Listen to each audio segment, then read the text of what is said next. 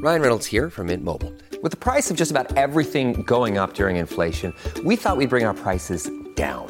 So to help us, we brought in a reverse auctioneer, which is apparently a thing. Mint Mobile Unlimited Premium Wireless. How to get 30, 30, bit to get 30, bit to get 20, 20, 20, bit to get 20, 20, bit to get 15, 15, 15, 15, just $15 a month?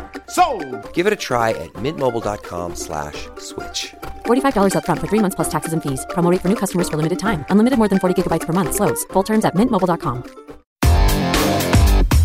Big stories, big guests, the big picture.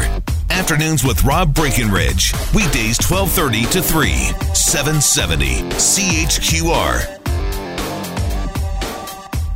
For many Canadians, animals are an important extension of our families and of our communities. Our laws need to reflect these values and protect animals and provide protection to them that they require from such senseless acts of violence.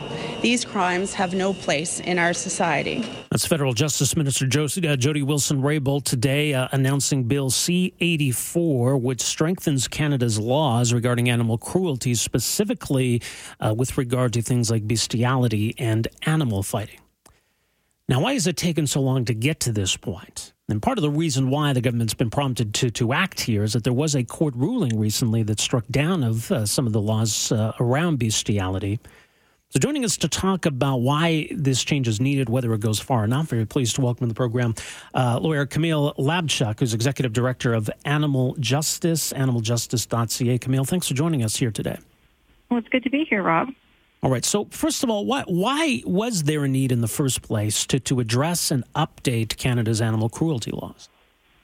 Well, I know this is shocking to a lot of people, but 2.5 years ago, our Supreme Court ruled that existing laws made it so that most bestiality was not already illegal. And that came to as a huge surprise to most Canadians. And so there was a clear need to update that provision and make sure that most bestiality is illegal, that all bestiality is illegal. And we're pleased that this has been introduced today, but also disappointed that it took so long because this issue has been on the radar of the government and everyone in this country now for almost 3 years when it was first argued at the Supreme Court. Right. And regarding that ruling, and yeah, as you say, I mean, it's a troubling issue. It's a disturbing issue, but it is important that the Supreme Court seemed to be saying that that laws prohibiting bestiality, that they needed to focus on acts that would cause physical harm to the animals. Is that essentially what they were saying? Well, the Supreme Court said that only penetration of an animal or a human is bestiality and that all other non-penetration contact doesn't actually count, which of course was really out of step with the way that we think about animals and their protection and that offense. And the reason the court ruled that way, it's not because they think that's a good thing. It's because our laws are so seriously out of date. So it was important to amend them, but we're concerned that it doesn't go far enough because the amendments introduced today, they don't give the courts the ability to ban people convicted of this offense from owning animals in the future. And we think that's very important. Right. And the laws are not just about sending a moral message regarding animals in this context. It is about protecting animals. Why is it important to ensure that these kinds of acts are prohibited? Well, as the minister said, most of us consider animals to be members of our family or sentient beings who deserve protections and deserve rights, and we should not treat them like disposable property. But unfortunately, Canada's animal cruelty laws are centuries out of date at this point. They are considered some of the worst in the Western world. And a couple of years ago, the government voted down legislation that would have modernized them. And they said at the time that they were going to consult, they were going to seek input from everyone, and they were going to change the animal cruelty laws for the better. But now all that we've seen today is something very, very minor around bestiality and animal fighting. So that comes as a huge disappointment. And we say that the government is still turning its back on animals.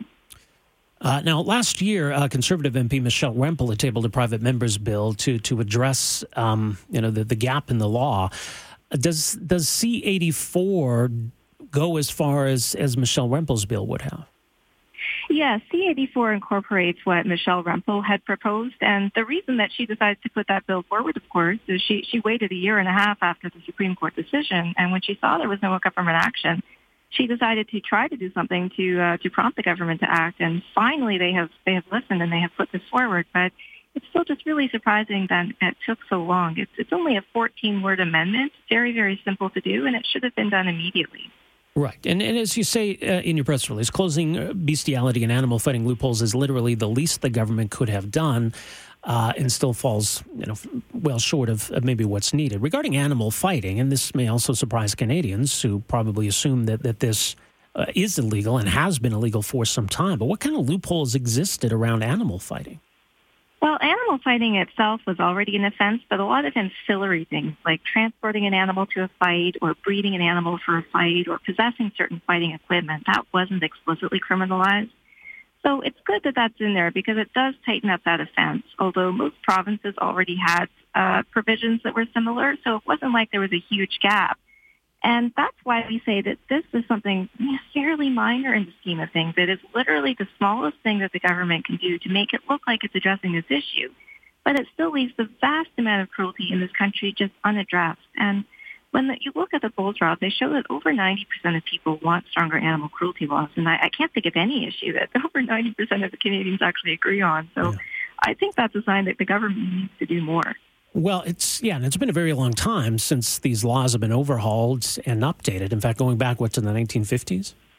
That's right. 1950s is the last time there was any substantive change, but they're still largely unchanged from when they were first introduced in 1892. So when you think about what attitudes were like toward animals in the 1950s and compare them to this really complex understanding we have of them now, they're sentient beings, they have personalities, they have likes, they have dislikes, they can suffer and they can feel joy. And it's time for our laws to catch up and recognize that to a greater extent. All right. So what else needs to be done? Where did the government miss out on here? Well, the government should start by looking back at the legislation that it defeated 2 years ago. So Liberal MP Nathaniel Erskine-Smith introduced a private member's bill, C-246, that would have made some common sense changes to bring our laws in line with the 21st century. And it would have done things like it did close the bestiality loophole. It fixed the negligence offense right now, which frankly is, I believe the legal term is, it's a total mess. It's very difficult to get a criminal prosecution for negligence on the go in many, many cases. And so those are some things the government seriously needs to look at doing. But that still is the bare minimum. I think that we need a broader societal conversation about other things like regulating animal testing in this country, regulating farm industry, conditions for animals kept on farms, changing our very, very out-of-date transport laws, and so much more. So why was that bill defeated, and what do you think it means going forward with Bill C-84 or any other future attempt to address this? Well, that bill was defeated 2 years ago this month in Parliament, and most of the Liberal government voted against it, which was surprising to everyone at the time because it had previously been a Liberal bill under the Chrétien era. It was something that was recycled from back then that had received broad support in the past. C-84, I don't expect it to receive opposition. I don't think there are any people in this country seriously who oppose bestiality and animal fighting. The animal use industries have lobbied very heavily against animal cruelty legislation in the past, even though it doesn't affect those industries. So I think that is really the concern going forward is the hunting, farming, and fishing communities need to back away and let animal cruelty legislation pass. Right, and some of those organizations did raise concerns about C-246, but you feel those were misplaced, that wouldn't have negatively impacted them? I do. I think those organizations don't want any progress to be made on animals because they think it's the thin edge of the wedge and is some day going to shut down farming when really all that animal advocates were asking for is some common sense reforms to make it easier and possible in many cases to just prosecute sadistic animal cruelty in the first place. Right now, there are so many abusers getting away with so many crimes in this country that it's really disturbing, I think, to most people. Right. There was a piece that Nathaniel Erskine-Smith wrote at the time after his bill was defeated and what he was trying to accomplish. And some of it seems fairly reasonable, that he wanted to ban the importation of shark fins. And we've heard a lot about that issue in Canada. It's something even Calgary City Council had addressed at one point. Wanted to require labeling for fur products in Canada, would have banned the importation and sale of cat and dog fur, for example. Wanted to strengthen criminal laws around bestiality, as we've talked about, also animal fighting. And he says it would have prohibited the brutal and vicious killing of animals in response to a case in which a man was acquitted of killing a dog with a bat because there was no evidence of pain and suffering, which sounds shocking. So looking at what he lays out there, it seems pretty modest. And is none of that in C-84? No, unfortunately, none of it is, except for the bestiality parts and the animal fighting parts. It all is completely cast aside and ignored for now by the government. And I just don't think that that's acceptable anymore. I think that Canadians don't want to wear cat and dog fur. Canadians don't want to see sharks skinned alive just so they can be made into shark fin soup. And we really expect so much better from our legislators on this issue than we've been getting. All right, more at animaljustice.ca. I guess it's possible then that C-84 can at least, just be a step in the right direction and maybe on to the next step.